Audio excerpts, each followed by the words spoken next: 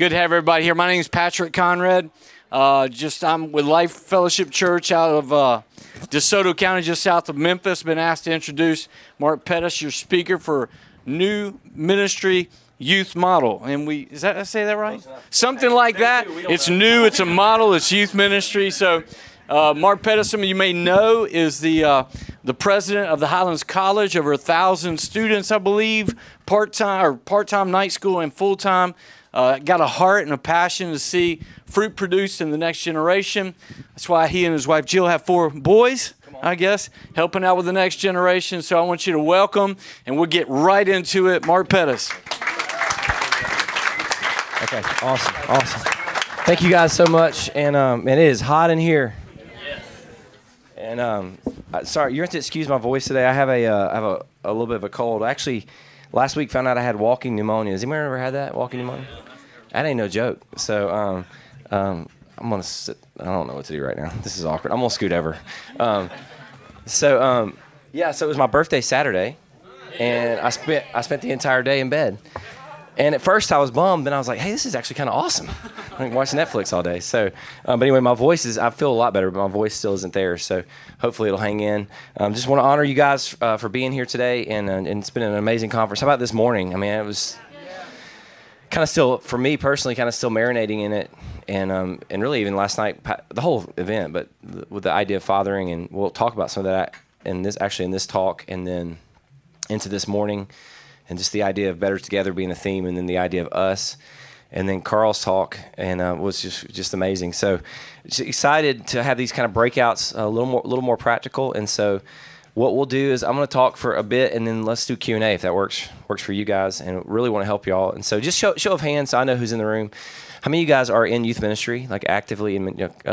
We are a family for sure. Any senior pastors, senior leaders?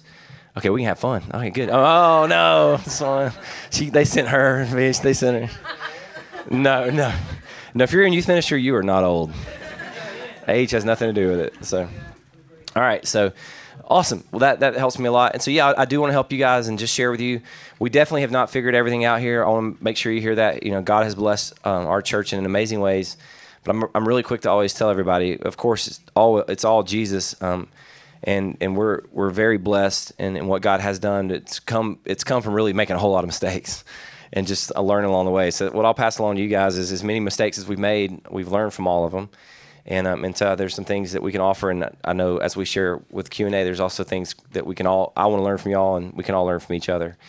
And as we talk through this. So, so I'm moving into my 13th year on staff here at Highlands.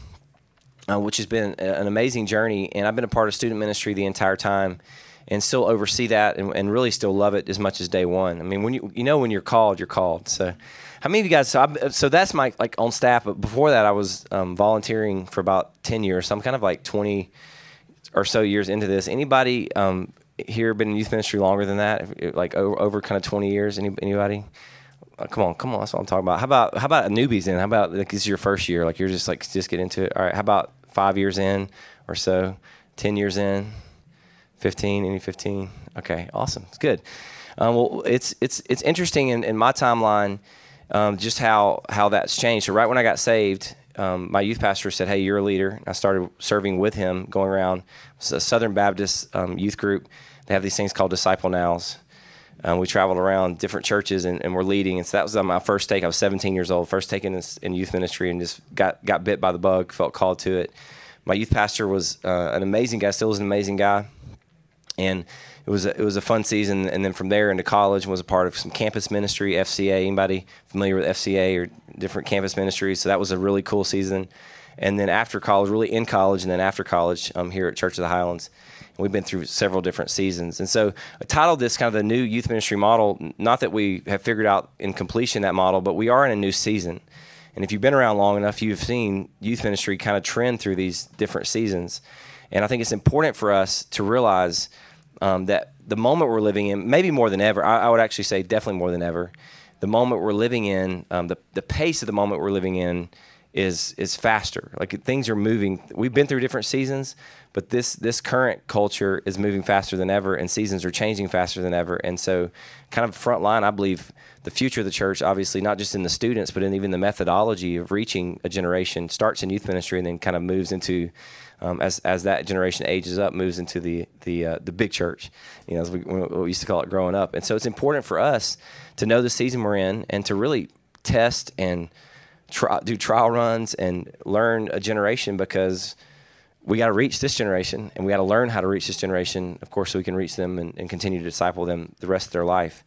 And so that's kind of if y'all want to know my passion, I guess, right now in my heart for this season of youth ministry. I still love working directly with students, but I love helping youth pastors and youth leaders and our team here, stay in touch with the Spirit of God in our generation and make sure we are really reaching students. And so I just kind of want to start out, with this season, with this moment we're living in. We want to put some context on it. We have some bad news, I guess. Good news, bad news. Start with the bad news, end with the good news. Bad news is things are moving faster than ever. I read the stat a while back. It said human knowledge doubles every 13 months right now, and that it's in the next few years it could double as fast as every few months, couple 2 or 3 months. It's just with the speed of course, with internet and knowledge base that we have, and with the speed things are developing, it's just moving really, really fast. I mean, people are we're all in constant touch with each other. I mean, my kids, they are the only people. My oldest is in 3rd grade. He's the only person in his class that doesn't have an iPad, and he begs us for one. And I'm like, you must be crazy. You are 9 years old, and that costs $800. You are not getting an iPad. They're like, they have device day, right? And I'm sure your parents, you know what I'm talking about. And it's just, there's just everyone is just moving at this kind of ultra speed pace, and technology is driving a lot of that, of course. And with that, it's just been interesting to watch the cultural norm. Of course, the word of the year in 2013 was selfie, which is interesting that it really was not around before that. We took pictures our whole life. We had to find someone to take a picture of us. And then now we can turn it around and take a picture of ourselves, right? And so we defined it. And now they say that in our lifetime, the average person will take 25,000 selfies, which is roughly almost one per day that you're expected to live. And so it's just this interesting kind of cultural, it's just things are moving fast, things are changing. And the results of kind of all that is clear in America. Of course, we see a trend towards being post-Christian. I'm going to talk a lot about this today. Some stats that, I've read recently are, that possibly 44% of America is already post-Christian, and only 25% of Americans define church as important. 19% are evangelical, and only 14% believe that the Bible is the inerrant Word of God. So that's just kind of bad news. That's the culture, the moment we're living in, the season we're living in, is kind of a post-Christian trending America. And the good news, really, of course, is that students still need Jesus. That's the encouraging part. That whenever I'm tempted to be discouraged, I know that there is that God-shaped hole in all of our hearts, and that's an important thing for us to remember. And with that is really the ultimate good news for us in our calling, is that God has chosen us to reach this generation. So God in His sovereignty, which is a good, we've got to remember God is sovereign. Acts 17 says He chose the places we would live and the times we would live, which means when God had His grand design, He knew you, of course. And He chose you and made you with a calling to reach a generation that was the hardest to reach in history, probably, in a time where things are moving the fastest. But he waited to put you on this earth and put me on this earth for this moment in time, because He knew that we were equipped and called, and He designed us with the ingredients to reach a generation. So that's the good news that I want to kind of build off of today. We got to own that. Youth ministry is not just about behavior management. Come on, somebody. This is not just about keeping them busy. It's not about entertainment. This is about us reaching a generation with Jesus, the message that changed our life, and letting that same message change their life, and never letting the press or the pace or any of that discourage us, but pressing in. And we just have to own it. I think that's the key, guys. And if you want to take notes, maybe starting now, it's just there's a decision for each of us. The Bible says that there's a valley of decision and I believe this applies to our students, that it's a life or death place. It's a valley of decision. It says multitudes in the valley of decision, for the day of the Lord is near in the valley of decision. I think teenage years really are a valley of decision. But I think us as youth pastors and youth leaders, we're in a moment of decision. And it could go either way. I think this can be, and this is kind of where I'm at, this can be this can be a generation where we see the whole thing kind of fall apart, or this can be a revival generation, an awakening generation. And I think the potential is there. The question is, are we as leaders there? Are we ready to go on the journey, quit making excuses, own our calling, step into it, and learn and grow until we can see God do continue to do even more amazing things as we move forward. Leonard Sweet says this, that if you're doing church the same way you were a year ago or even last week, you're falling behind and failing. And I have that quote in my office to apply to all the areas that I've been allowed to lead. And I think like we've already talked about, it's so relevant for student ministry. And so if you're still doing church the way you were a year ago or even last week, you are falling behind and failing. So today, over the next few minutes, let's just step into it and own it and open our hearts. I would just encourage each of us, and for me as well, as every time I share this, open my heart, God, what are you doing in this season? What are you teaching us? How can we reach these students? Because it's so important. There's never been more opposition, but there's never been more opportunity.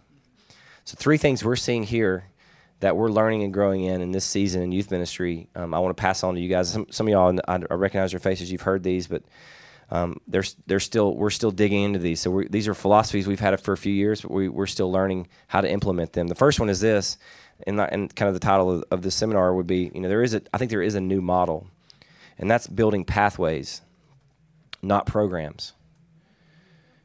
So, like I mentioned, I was saved in a kind of a youth group model, and it was in late 90s. All right, how many of y'all were in youth group late 90s?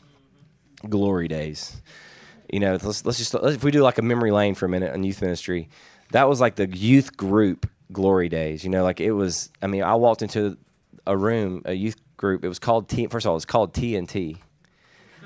It was Thursday night thing, TNT, and some of y'all finally got it. It's like every name had to have like a really deep meaning, right? And so I walked in there, and literally the moment I walked in, they were doing the song Pharaoh, Pharaoh, which had hand motion, because every cool song had hand motions, right?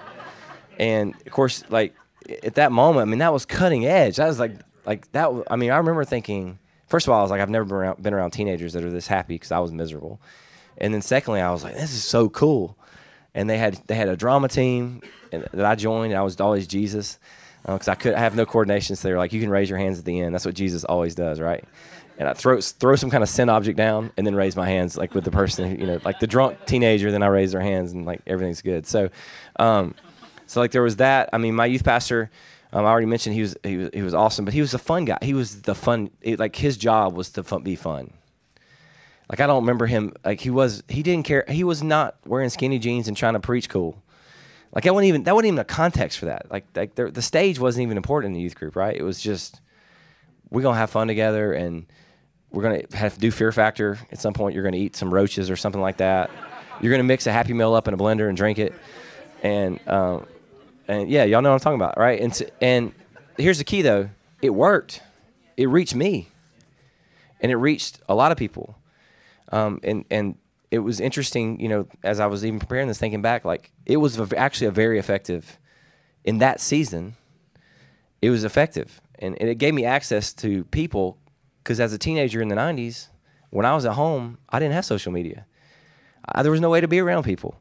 So what I really wanted to do was get around other teenagers, and so it was an effective hook to get me in and create a culture and an environment, which really now, with all the access to media and entertainment, students are really satisfying a lot of those same things we were hooking them with without needing that same context. And the season changed. And I think even through that, in the early 2000s, kind of moved into another season, kind of out of the glory days of youth ministry or of youth group into the early days of youth ministry. And I blame one person for this, and that's Judah Smith, because I got saved, I felt called, and then I in my heart, I'm like, podcasting had just started, and I'm like, I want to learn and grow, and so I started podcasting Generation Church, which is their youth group, and I'm hearing this guy Judah Smith, and he's not playing games, he's not the goofy guy, he's preaching like a 15-week series out of Hebrews, and it's the best thing I've ever heard.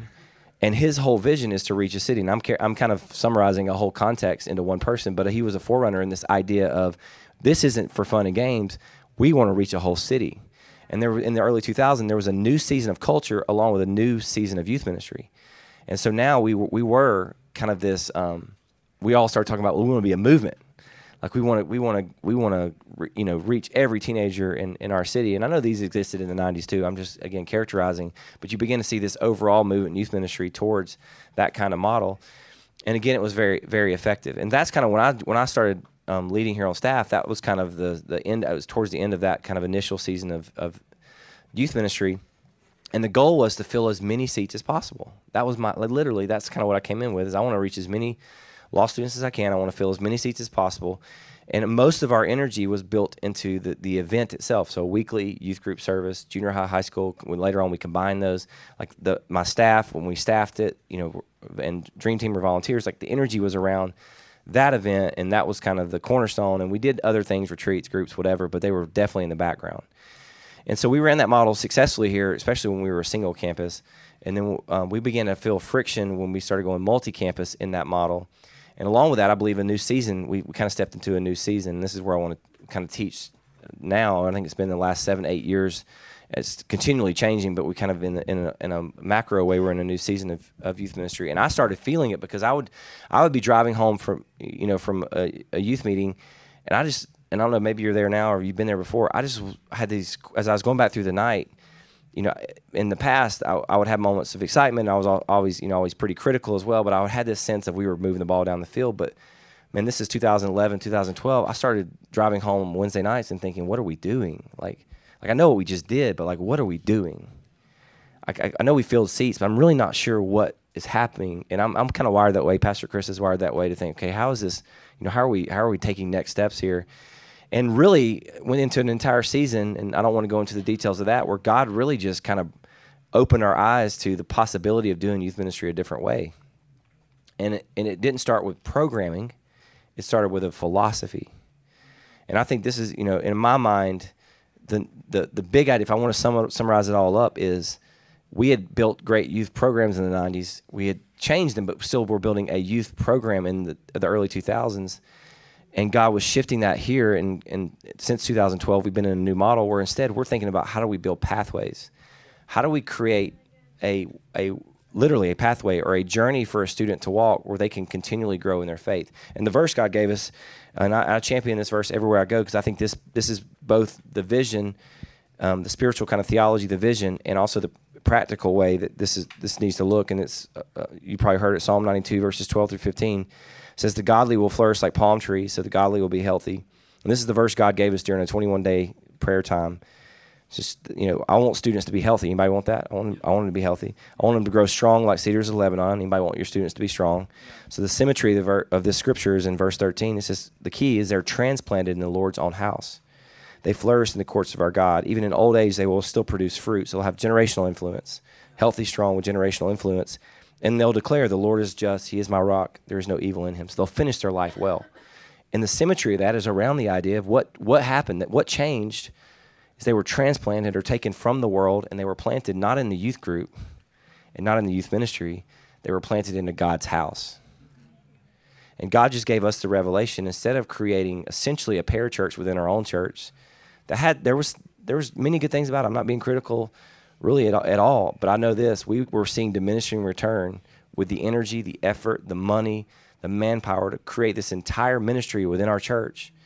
And when God gave us this revelation, we realized, what if instead of doing all that, all we did was create a youth ministry department that's whole job was to walk students into the church, not into their own kind of dead-end street that ends one day when they graduate out of the youth group, but that the goal would not be to get them just in a seat. The goal wouldn't even be to get them at a retreat. The goal would be to get them living, in our context, what we consider a win here at Highlands is living out their gift and calling within our dream team or group of volunteers, that they're actively serving in the area they feel called to.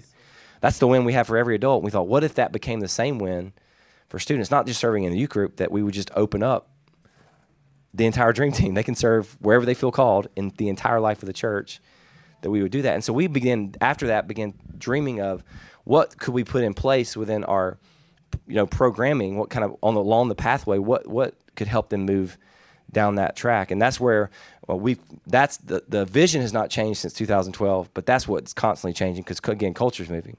So we're just constantly assessing what events, what key moments along that pathway are going to help students moving to the same goal, which is planted in God's house, which we define by actively serving on a team in the life of Church of the Highlands as a greeter or a parking person in the nursery and, in production on a worship stage, that they have found something they feel called to, and they're doing it not in isolation. Here's another key, is they're doing it alongside other Christians who are multi-generational, in different ethnicities, different contexts financially. That I've been, forever I was trying to get adults to come to the youth group. What if I just send students to the adults? And they're on a greeter team with adults, and they're from a lot of them from an unfathered or unparented situation. Well, now they're getting to serve alongside men and women of God who can naturally build a relationship and mentor them. That would be the goal, getting them there. And then our job since then has just been to continually learn what the pathway needs to look like. Does that make sense? And I really do believe that's the new model. It's a pathway, not a program. What's the goal?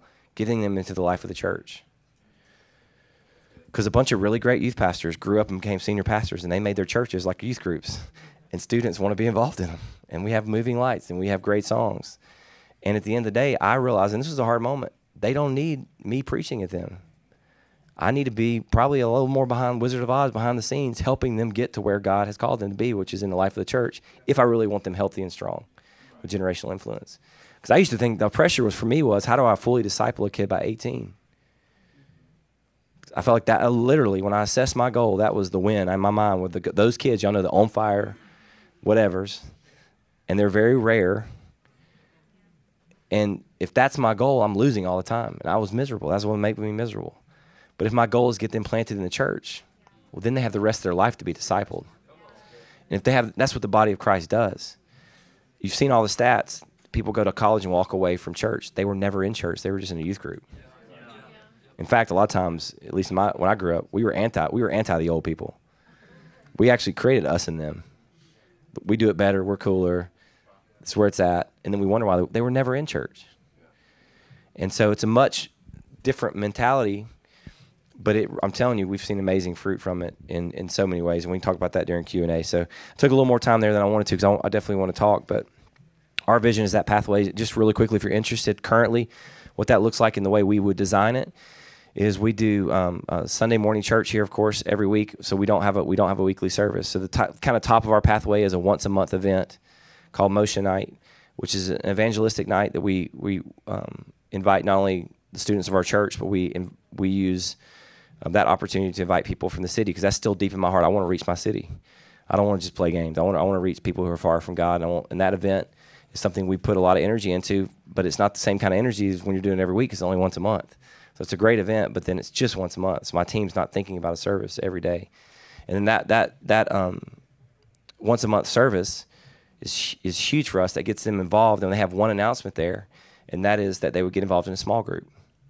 And so that's kind of our next step in the pathway, is that students jump into a small group. And that small group is 80% of our effort as a staff now is raising up and developing small group leaders. And we weren't very good at it. We've gotten good at it because we have the time and energy to do it. And so those small group leaders are trained really to be youth pastors who help assess where students are spiritually and then help them take their next step, which could be baptism. At first, it could be or getting saved. It could be, of course, they have a lot of family issues that they're going to be walking through. But within that there's a goal that they would eventually get to what we call the growth track, many of you have heard of, which is the way our church kind of is our onboarding process in our church. And they go to that same growth track as adults go to, but they don't go by themselves. They go together or with their small group leader. And as that process happens, they end up on a team, which is the last part of the growth track, and serving within the life of the dream team. And so that's in our mind, that's our mentality. Now, along the way, we do have certain retreats, and there's other smaller things, but those are the key events on the pathway that we've designed. And it's amazing to watch. I can now have metrics on every one of those numbers. I can see how many come to Motion Night. I can see how many are in small groups, how many are going through the growth track, and then every week, how many are going through or serving on the dream team. And so now we know we're winning, and we're seeing God do some amazing things. So that's the big idea there. Secondly, is there's a new way to reach. So there's a new model, and that's a pathway, not a program. There's a new way to reach. And I talked about the hook earlier. This is my way to describe what gets a student in the door. And so it used to be fear factor or a giveaway. I have found it, and recently we give stuff away and no one's impressed. They're like, we already got 4 of those, and they sell it on eBay. It's just like, what? It's like none of that stuff works anymore. I mean, T-shirts still work because that's eternal. Free T-shirts always work. But People will freak out. They'll do anything for a free T-shirt. But really, that hook doesn't work. The games don't really work. The hype doesn't work because they're overhyped in every environment, and really even lights and smoke and that they can go to any show and get that kind of experience. So when you think about a hook, here's just an interesting side note of how I think. Of course, I love what Carl said. Anything but sin. I'm gonna do anything. So if you want to know what's on the table for me, anything's on the table, and I'm trying to get them in, and I don't have to. I'm not afraid of them knowing we're a church and what we're doing, but at the same time, I'm not going to make it hard for them. So I'll push whatever will connect with them in the moment to get them in the environment where they can meet Jesus, right? So if everything's on the table, what is something that we own or we kind of as a body of Christ possess that this generation just doesn't have? You think about that, then you can find your hooks. Like what can I throw out that they don't have? And there are different context cities examples here, all over, but I think there's one universal one that I'm just going to tell you today. It's the Holy Spirit has used this in our ministry to grow everything, and that is authentic relationships. They don't have real friends. And so for us, what we've seen is the greatest way to reach students is to create that environment, to champion real environments where they can take the mask off, and more than the mask, because a lot of them don't care about and who they are or what they're about. It's the pressure where I don't have to perform. I don't have to be what my parents expect or what my teachers expect. I don't have to compete to get the scholarship. I don't have to, because there's so much pressure. I can just come in and it's a breath of fresh air. And so for us, our groups I've already mentioned are on our pathway. What we've seen is really it's as fast as we get them in groups as fast as we can, because that's what they need desperately. And in some ways, and this is even in the last 6 months, we've almost in some ways we have seen our groups become more evangelistic. So a lot of times I'm looking out in a room like an Emotion Night, and really people are there not because of the event. They're there because their small group leveraged that event, and they said, "Hey, come to this event with us." And they're there, and the groups are becoming the most evangelistic tools we have. But the mentality, even in Emotion Night, we're finding ways, as many ways as possible, even in that environment, to help cultivate authentic relationships. So in the lobby moments, we bus some of our students from other campuses in, creating moments. If a retreat, it's not about the program anymore. It's about how can we capitalize in moments to create relationships. And the core of that is the small groups, which in your mind, you'll naturally think that small groups are about discipleship. And they do. That is what ends up happening when believers get around each other and we open up the Word of God and we share our lives with each other. That's part of a discipleship process. But the weight of a small group is not curriculum; it's relationship. That's what it brings to the table. All right. So that's what. And if they stick, then they have, and like I said earlier, their entire life to walk out this discipleship process. And so we put as much effort and energy as we can into creating circles, not rows. That's how we've done it. In every environment, Motion Night, retreats, Motion Conference. Some of you guys anybody been to Motion Conference? If you come to our conference in the summer, after every main session, what do? Small groups. Because it's a conference, but there's a moment where we can create authentic relationships. And that's how we think, because that is really the thing we offer that they don't have. And I would just tell you, if you're struggling to reach students, maybe you look at what you're throwing out there to them in the way that you've organized the environments they're a part of, and small tweaks to create these moments and create these authentic relationships, they will make a massive difference. And it could be your key. I think a lot of times we lean on old mentality, but again, everything's moving fast. Things are changing. And we got to realize that as that's happening, we have to always be assessing what we can do and offer them. And it's just amazing to look. I was in Japan this past summer a couple times on mission trips. And there's a phenomenal church there. In fact, they're here at ARC. It's called Lifehouse Church. And they're growing. They have 18 campuses. And Japan's in the 1040 window, of course, and less than 1% Christian. And, it's just very secular. In fact, it's the perfect socialist, secular. And it's in culture. It's everyone has money. Technology, of course, is unbelievable. I rode on a bullet train 300 miles an hour, and there wasn't even a bump. It was just completely silent. It's freaky. And, it's just, there's no crime. There's no homelessness. and everyone is miserable. I mean, like, they have people, I think it's every 13 minutes, there's a suicide by train in Tokyo. And so this church, which they were birthed out of Hillsong, so of course they have great songs, they have great environments, great culture, great services, but they haven't used that hook. I mean, that's where they present Jesus, but that's not what they're throwing out there. What they do is they send teams. In fact, we had a team that just got back, and for an entire week, they just went and walked the streets, and they asked people to be their friends. Do you want to hang out? They took a guitar out, just created a moment on the street. Do you want? Because in Japan, when you ask someone, "Do you have any friends?" the answer is, I think Rod told me the answer is overwhelmingly 0, and the most someone would say they have is one friend. Like, no one has 2, 3, 4 friends. Like that doesn't even exist. So they're throwing this hook out, and God's using that, and they're creating circles before they even get them in rows. They're meeting on streets, and they're saying, "Hey, why don't you come? We're going to do some English translation talk," and then they'll get them into this next kind of. It's a small group; they don't even know it. And at the end of that, oh, by the way, we're starting church in 5 minutes, and so all of a sudden now they're sitting in the row and they're getting the experience of worship and the Word, and it's changing their life. And I really do believe that in this post-Christian America, we should be looking at people who are reaching people in post-Christian environments and learning from that. I think we've set the tone for a long time in the kingdom of God. I actually don't think right now we're the best at knowing how to reach our culture, because others have had this culture before us, and they've had to learn the hard way, and we can learn the easy way by learning from them. And so anyway, that's for us, and it's just our mentality now is creating those authentic relationships. Here's the last kind of idea, and that is just a renewed style of discipleship. And the renewed here, because it's really this is Book of Acts, honestly, and it's because we're living in a post-Christian environment that we need to think like they thought when there was no church. Because that's essentially when you say that it's post-Christian. In fact, it's a little harder maybe in some ways because it's anti, because the people have been burned or they're hurt, or they have a perception, but really the same kind of ingredients.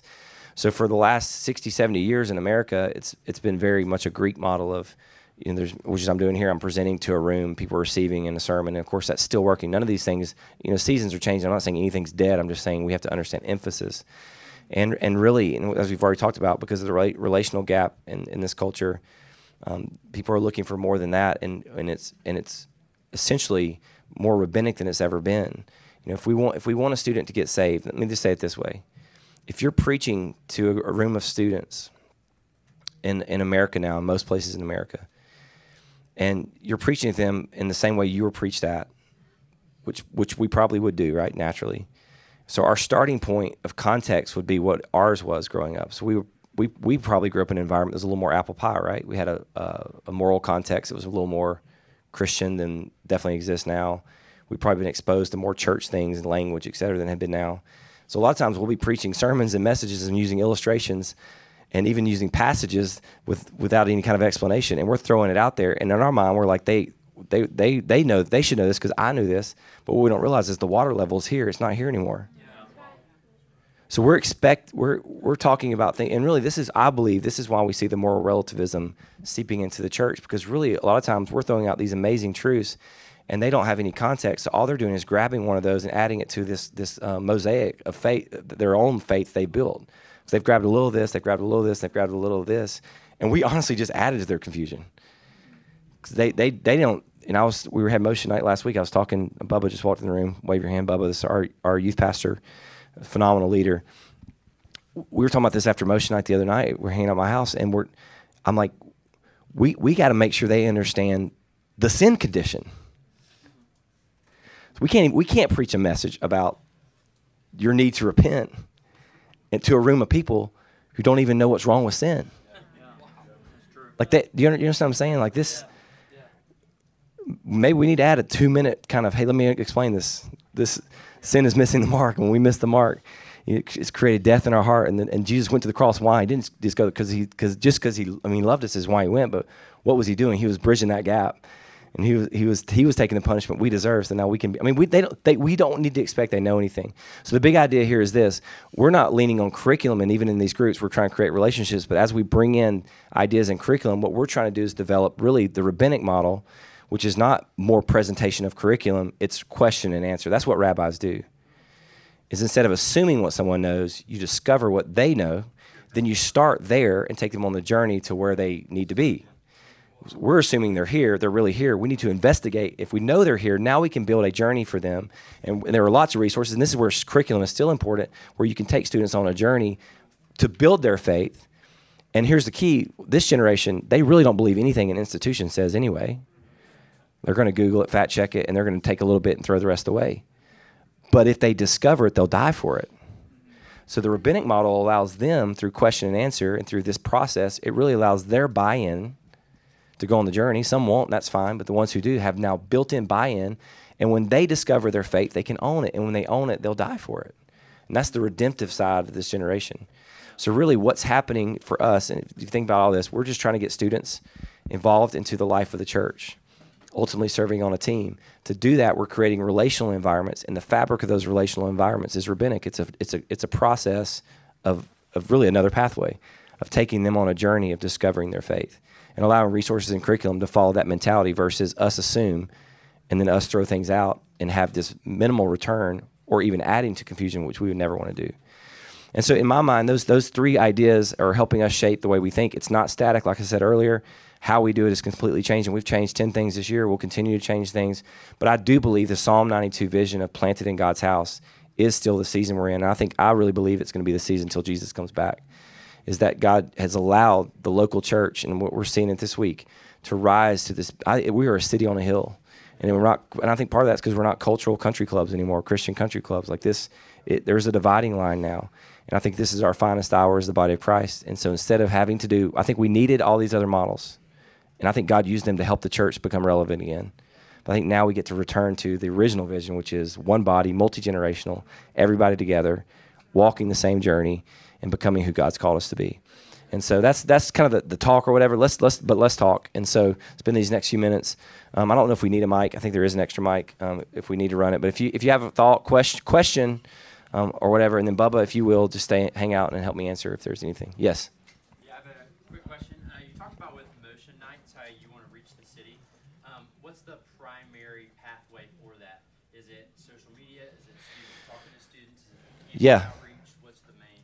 It's small groups. Now, honestly, and I'm not just saying this to back up what I just said earlier, and Bubba's in the room. We have a group of small groups that are called city groups, and those are ones that we have 17 campuses, 17 church campuses. So in all those different communities, we have a small group that meets kind of as a let these guys slip out. That's fine. It's fine. I'm sure you can breathe out there a little better than we can. We're drowning in here. But so not to bring in, we can talk about this if you want to, but there was a while back where we realized, because we are a free market small group system church, meaning we don't force leaders to lead groups. We let people who feel called lead groups, which leaves you a little bit at the mercy of, you're not at the mercy of the Spirit of God, but as God moves within a group of people, you're really semester to semester, you have to wait for a leader to respond. And if they don't, then there's not a group. And when we realized we were going to lean this heavily on small groups, we realized that everywhere we have a campus, we have to have a group. So through our students in Highlands College, we do have a group of leaders, and you can raise this up. You don't have to have a college. We used, I lead the college as well, so we just used what was at my, that was a tool I had, and we said, let's deploy these students who are here anyway to learn leadership, and let's plant essentially these small groups and make sure that if we take a map out that everywhere we have a church campus and a school, which is in communities with schools, that we actually have a small group. Anyway, so those are city groups. So they've really become, in a lot of ways, the backbone. We have lots of other kinds of groups around that come and go in their free market. But we every semester know we're going to have these staple groups, and they create a foundation for us to build on. Anyway, I say all that to say those groups have really become the way even Motion Night is built. So they feel, which is perfect, right? Because everything's local now, right? Eat local, hang out local, like live, work, play. So that's a cultural norm, right? So when we allow a group to take ownership of a city, students love to rep their community anyway, and now they're taking ownership of their school. So their heartbeat is, and their leaders lead this way, we're going to reach this high school because this is where we go to high school. And so they leverage, and it may still be a leap for a student to go from zero to a group, but it's fun for a group to invite a student to Motion Night, which gets them bought in, and then the next Sunday night they're hanging out, because we don't have weekly meetings, it's only once a month. So then they're hanging out at that small group and getting connected. So that is how I would say, Bubba's in here, I would say that is how students are coming into Motion Night primarily. But then we still do social media. We do all those other things. And a lot of new families to our church, that's their entry point would be Motion Night. because they see it on the news. Like, how to get my kids involved? We would say, go to Motion Night, and that starts a process. So are those Thursday through Tuesday, or are they the city group. So any night of the week for small groups, but most of our city groups are on Sunday night. Okay. There are other nights, but most of them are on Sunday night because it just works best. Gotcha. So, yes. We're switching to the motion model, and we just want to make sure that our students who are used to a once-a-week, I guess, service aren't slipping through the cracks because we're switching to once a month. So how would you encourage your students to transition to come on Sundays? Yeah, I would. For us, the key is, well, in any area, vision is always the key. So you guys, we all have to paint a picture of, what you don't want to take something away and say, just trust me, it's gonna be great. I mean, you got to let them know why it's gonna be great. And I think before I would ever switch to a once a month model, I would make sure that there is a small group culture created. And I've seen churches that kind of just jumped off the cliff and it hasn't gone well, but I've seen a lot of churches who took a year and they still did the weekly meeting. They developed a small group culture and they got enough students into serving on the dream team. That's the other key, is they got enough students through the growth track serving or whatever process they have, serving on a team, so that now I'm not just talking about the vision, I'm telling stories of the vision. And then the last thing I would say is, just give yourself leadership. As far as I consider, all of us have a leadership bank account. So do a really good job of visioning out, but also let people know we're still figuring it out. But this is now our give us patience with the model and give us buy-in. But what I would say that we have not changed and will not change is the Psalm 92. We have a new vision, which is getting your student planted in the church, and we're going to do the small group culture, and this once a month. But there are churches doing 2 times a month, and it's working great. So that I don't get caught up in the methodology. It's the vision and the value of getting them in the church that I think God's hand is on. And so getting the small group culture is huge. Learning and growing, getting people enough through. There already are wins, and then communicating well with parents, and giving yourself not an out from the vision, but a help. I need your buy-in and your feedback so we can make it better. Yeah. Okay. Thanks, Kevin. You're going to run it. So I won't be long. I just want to kind of speak to this young lady right here. I'm not a youth minister. I'm a campus pastor, actually, and I stepped out of youth ministry into that role. And so we do what you guys do, and it's a scary thing to step out. I'm actually in traditional South Georgia, traditional Wednesday night service, traditional hymns, that kind of thing. And we're just a church that totally is the only church around that's kind of changing culture and going that way. But exactly what he said, when we stepped out, planting the kids in the church is the vision, and that's what we've done. They operated the majority. Our millennials, 68% of our volunteer are millennials, and not only millennials but teenagers. You go into that, and like 50% of those are teens below. And so, in that and the groups, it works. We were running 75, but we were hyped, man. We were having a good time, and I looked around one day, and it was like, where are they? And they're nowhere. And we go to this model right here, and we were down in half, but then it just exploded. Yep. And when it explodes, God sends the leaders, and the kids are looking for that relationship. So do what you do. I'm telling you, I don't have it, y'all. I'm telling you, create that. That's what PC talked about, back to what he talked about last night. It's that environment for contact, and it's that father, and they don't have that. And we that's what we do. That's who we are. And so it's just, but in the end, this is the threatening thing, and it's scary in a lot of levels for all of us as leaders. It's just a whole lot less about us. Yeah. And straight up, I dealt with that. That was a real insecurity going into this, is what about me? And at the end of the day, God just gave me such a firm confidence in that, this is what's best for students. So I didn't get in this for me, but it's easy to believe that lie at some point. So that's awesome. Anybody else? Love what you guys are doing with your, with your motion nights. I think they're really, really cool.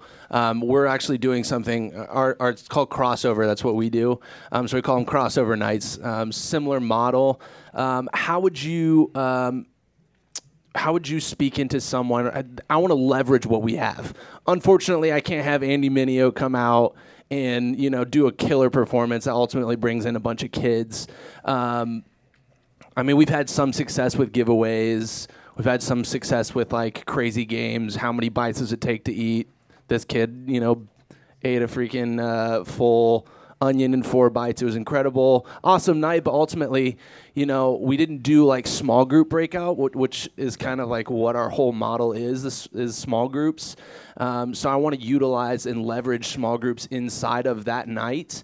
But like, what are some other things you think that we can utilize and leverage in a night where we ultimately have like a lot of volunteers, we have a lot of options of things that we could do, but we don't have, you know, maybe the budget that you guys would have for a motion night? I don't know if I'm very good to help you with this, because just in my philosophy, but I'm not an event guy, you know. So I think what you build it on, you have to maintain it on. So I guess early on, you know, I appreciate the budget side of it, but we're actually very frugal here. So you can ask Bubba. Budget conversation is a long journey. So but I will say that you know, I learned, I guess, early on that if I build the peaks and valleys, like if they come for something other than what we're doing, then I don't know if there's anything you could add to it to keep them, you know, because they're coming for something else. So you may keep a little bit, but it's just really hard. So I think find what you believe in, and it sounds like you already kind of do. Maybe can affirm the other model, believe in it, and be okay with the gradual growth, and don't feel the pressure, you know, to have that explode. And I would just believe in it, crank on it, and then then later on, once that culture is built, you can add those other aspects to it. And leverage those in moments. I'm not saying that those aren't there, but I wouldn't build around those. I'd build on the model, and let those things, you know, push the model, not try to capture energy, because energy's not there. You know, it's there for Andy Mineo or whoever or wherever else. You know, so yep. 2 quick questions. The first one is: I know you allow high school students or students to get involved on a Sunday morning. Do you allow them to volunteer at motion night as well? Other than we have a summer internship, 252, but no, we don't. We have an amazing dream team here, and we have leaders, and it's once a month, so it's an easy serve, so we don't have trouble, and you won't either getting people to be a part of serving that, so we want them to experience it. There are places they plug in, but no, as a rule, for sure, no, that we want them to experience that. But then serving in any other aspect of the church, there are some, you know, they're not in the money counting room, offering counting. I mean, there are places but almost every area, you know, and even middle school students can serve within our kids ministry, which has production. And I mean, really, it's a mini church service, so they can plug in areas. And we're intentional with that time with them in relationships. So yeah, that's our hope would be that they get serving within the life of the church and sustainable, because once a month would not be a good serve for all the values we want to see. And then just one more. What's the commitment level for a leader for students? Like, do they have to commit to a year or 2 years? Or? No, at all. So we want to have people who feel called. I don't want to ever have to, you know, it's the get to, not the got to. So we don't. If you think about it, our mindset would be, and I know what you're saying when you say youth leader, we don't have youth leaders. We have dream teamers who are serving in areas, and some of those are, you know, for instance, small groups. They go through the same small group process. We do add a background check if they're going to serve in a student ministry small group, but they're called to lead small groups for our age group. So there's no pressure for them to be at a motion night or to come to or do anything else, and then most of them do because they love it. But we don't. So they're serving in the area they feel called to. There's not just this one kind of blanket youth leader that we pull from. We're just trying to raise up and build teams in every area that we would have. And for us, primarily, it would be we have Sunday morning a connect group of people who are kind of using Sunday morning to meet new families. We have small group leaders. Kevin, what else? I mean, Kevin leads this area. Kevin, right? Yeah. Yeah, and then we do like conferences as one-offs and stuff like that. So, yeah. So I have a question. Practically speaking, okay, we are a youth ministry that's 4 months old, and we launched with the motion model. And God's been doing amazing stuff. We have so many students coming out already. That's blowing me and our staff away. But we're coming with the struggle of like because we have like 70% of our students that are plugged into our small groups, which is amazing. But you know, we don't have enough small group leaders because this is a brand new model, a brand new youth ministry. How do you go with trying to get some small group leaders, because a lot of people that say, hey, we want to help out with youth ministry, just end up coming to, let's say, like the motion night, or just coming to that big event night, and that's where they stop at Yeah. serving. So how do you get those people to help plug in to the small group? Because the small group, like you said, is where life change happens. Yeah, so when we started our small group, really modeling culture here. This was it was in the former model, kind of in the weekly youth group model, but we had small groups. Really, we had 0 small groups. We were going to, like, let's launch them, right? So how did we do that? I would say make and apply here. What we did, we were strategic with a number, and this is I don't think this is scientific, but it does work, and that is we always, whatever your potential is, or your attendance in this case is, you want 10% of that in groups. So, if you have 80 students, you want 8 groups, whatever. And so, using that kind of matrix, you don't have to get there in one semester. So you may take you a minute to build there. And if every group has 2 leaders, well, now at least I know what let's just pretend that's 8 groups, so you need 16 leaders. So now I'm going to assess how many leaders I actually have, which I don't know. Let's just say you have half of that. And that's kind of, honestly, that's probably exactly where we started, which was we launched 4 groups for a semester. And then we just, all semester long, we were recruiting new leaders, and we weren't saying you have to lead a small group. We were saying just attend the small group, hang out with students. And then the small group leaders were helping. Really, at that point, it was just, come and see, experience. And we used that first semester. The groups were probably too big, they should have been, and we didn't reach our full potential to the next semester, but it allowed us to expose enough people to the vision that then they bought into it emotionally. And then the next semester they launched, their own groups. And I may have taken 3 semesters, but we finally grew to what we needed for the capacity. And then it kind of pushes itself. But really, that's really the same philosophy still would be, because we launch groups every semester and stop them. So the commitment for a small group leader is just a semester, 3 months. So during that semester, once the groups start, we're not starting new groups. So with new leaders, we're just getting them plugged in existing groups. They build relationship, they get exposure, they get confidence, which is probably what they haven't ever seen it, so they lack the confidence. Right. So then if they get around it, well, now it's not as hard as I thought. Then next semester, why don't you grab, a few students you're connected with and a leader you already know, and y'all go kind of do your own deal. So just honestly, it takes time, but I would just think strategically where you're building, and then just kind of create a plan to get there. And now, like even our systems like Growth Track, we still have to personally recruit leaders, and you're never to a point to where you just, I know the system will crank them out. Because that's a death trap. So, yep. So on you guys' motion nights, do y'all mix the middle schoolers with the high schoolers Yes. on motion night? Y'all do? Yeah, and college. And college. Okay, so it's kind of like a group thing. Well, our model is still, we do mix high school and middle school on Wednesday nights, but we have a weekly thing. Well, recently we bumped into the problem of the high schoolers not really wanting to come because the middle schoolers are kind of there. And so we are losing a lot of high schoolers kind of to that, because they're saying that the context that we're, giving them, that's just some feedback that we've gotten, is just not really relatable to, that's what we're saying, not really relatable to them, because we don't want to go too far because of the little ones. Yeah. But no, I would say you got to preach at a 12th grade level. Preach at a 12th grade level. Yeah. So I don't, and you be smart with that, and but 7th graders are going through. They're exposed to every. The same stuff, so, right? And that's vision related. And parents, you have to calm their minds down. And we would never do small groups combined at those ages. Don't combine. But when's the last time a parent combined about a Sunday morning because there's an 80-year-old and a 15-year-old? And we meet in the same room. Right. So really, that's just kind of that old sacred cow Southern kind of. Oh no, you gotta Yeah. They're going through the same thing. Mm-hmm. All right, and this is the best environment, I believe, to reach them. Right. Because the middle schoolers will rise up, right? But if you do preach any lower than that 12th grade level, the middle schoolers, they're going to listen. This is why they're not going to not come. They're going to come because it's cool. Right. So don't worry about over preaching them. They don't care. They're just like, I'm hanging out, and then just be strategic. I don't highlight middle schoolers. If Bubba's having someone on stage, it's going to be a high school student. So I don't. The visual is important. Okay. So I don't.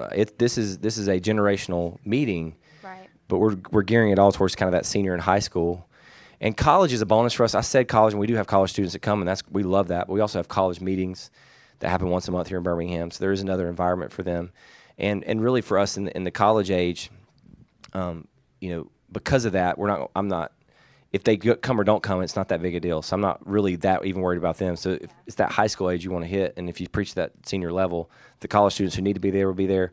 The middle schoolers are going to be there because it's cool, and then then make the visual look like the college senior or the high school senior. So what time? I don't want to look over time. Is it 3 minutes? Let's do one more question. Quick question. Yeah. So you mentioned earlier that you've seen people kind of jump into this, go from their old traditional way to a newer way, and they kind of tank. And I saw that at my church before I was over the student ministry. Yeah. And so I've been more hesitant to try again, though I, know that something needs to change. And so what would you say that you've seen as the pitfalls for someone who wants to begin to transition in their student ministry?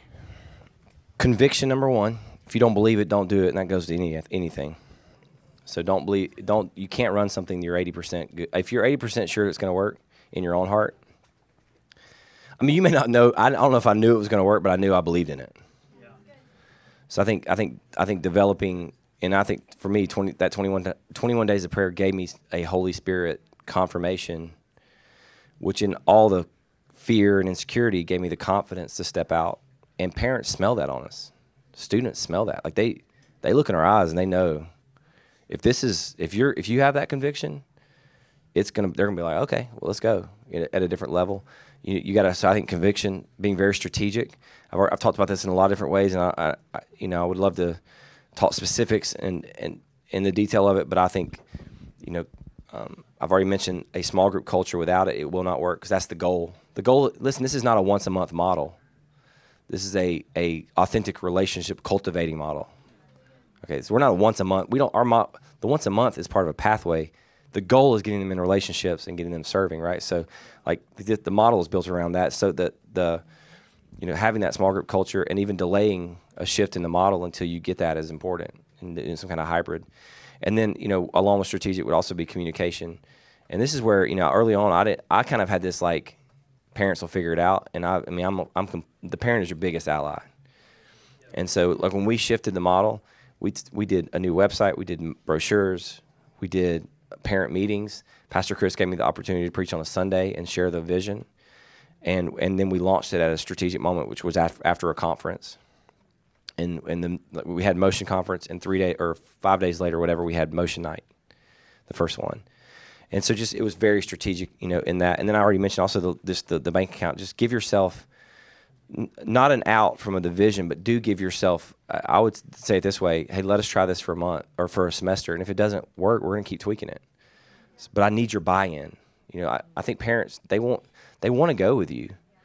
They really do, but they need to understand that it's not your way or the highway. I think that gives them buy-in, and then it ends up working, and you don't have to go back, or else you keep tweaking it, whatever. But if you can just believe that we're going to get students planted in the church, and just go on that journey, God is being faithful with that vision, and then find your own unique way to implement the model. So, cool. We survived. We're all alive. So love you guys. Have a great afternoon break. And then Brian Houston tonight.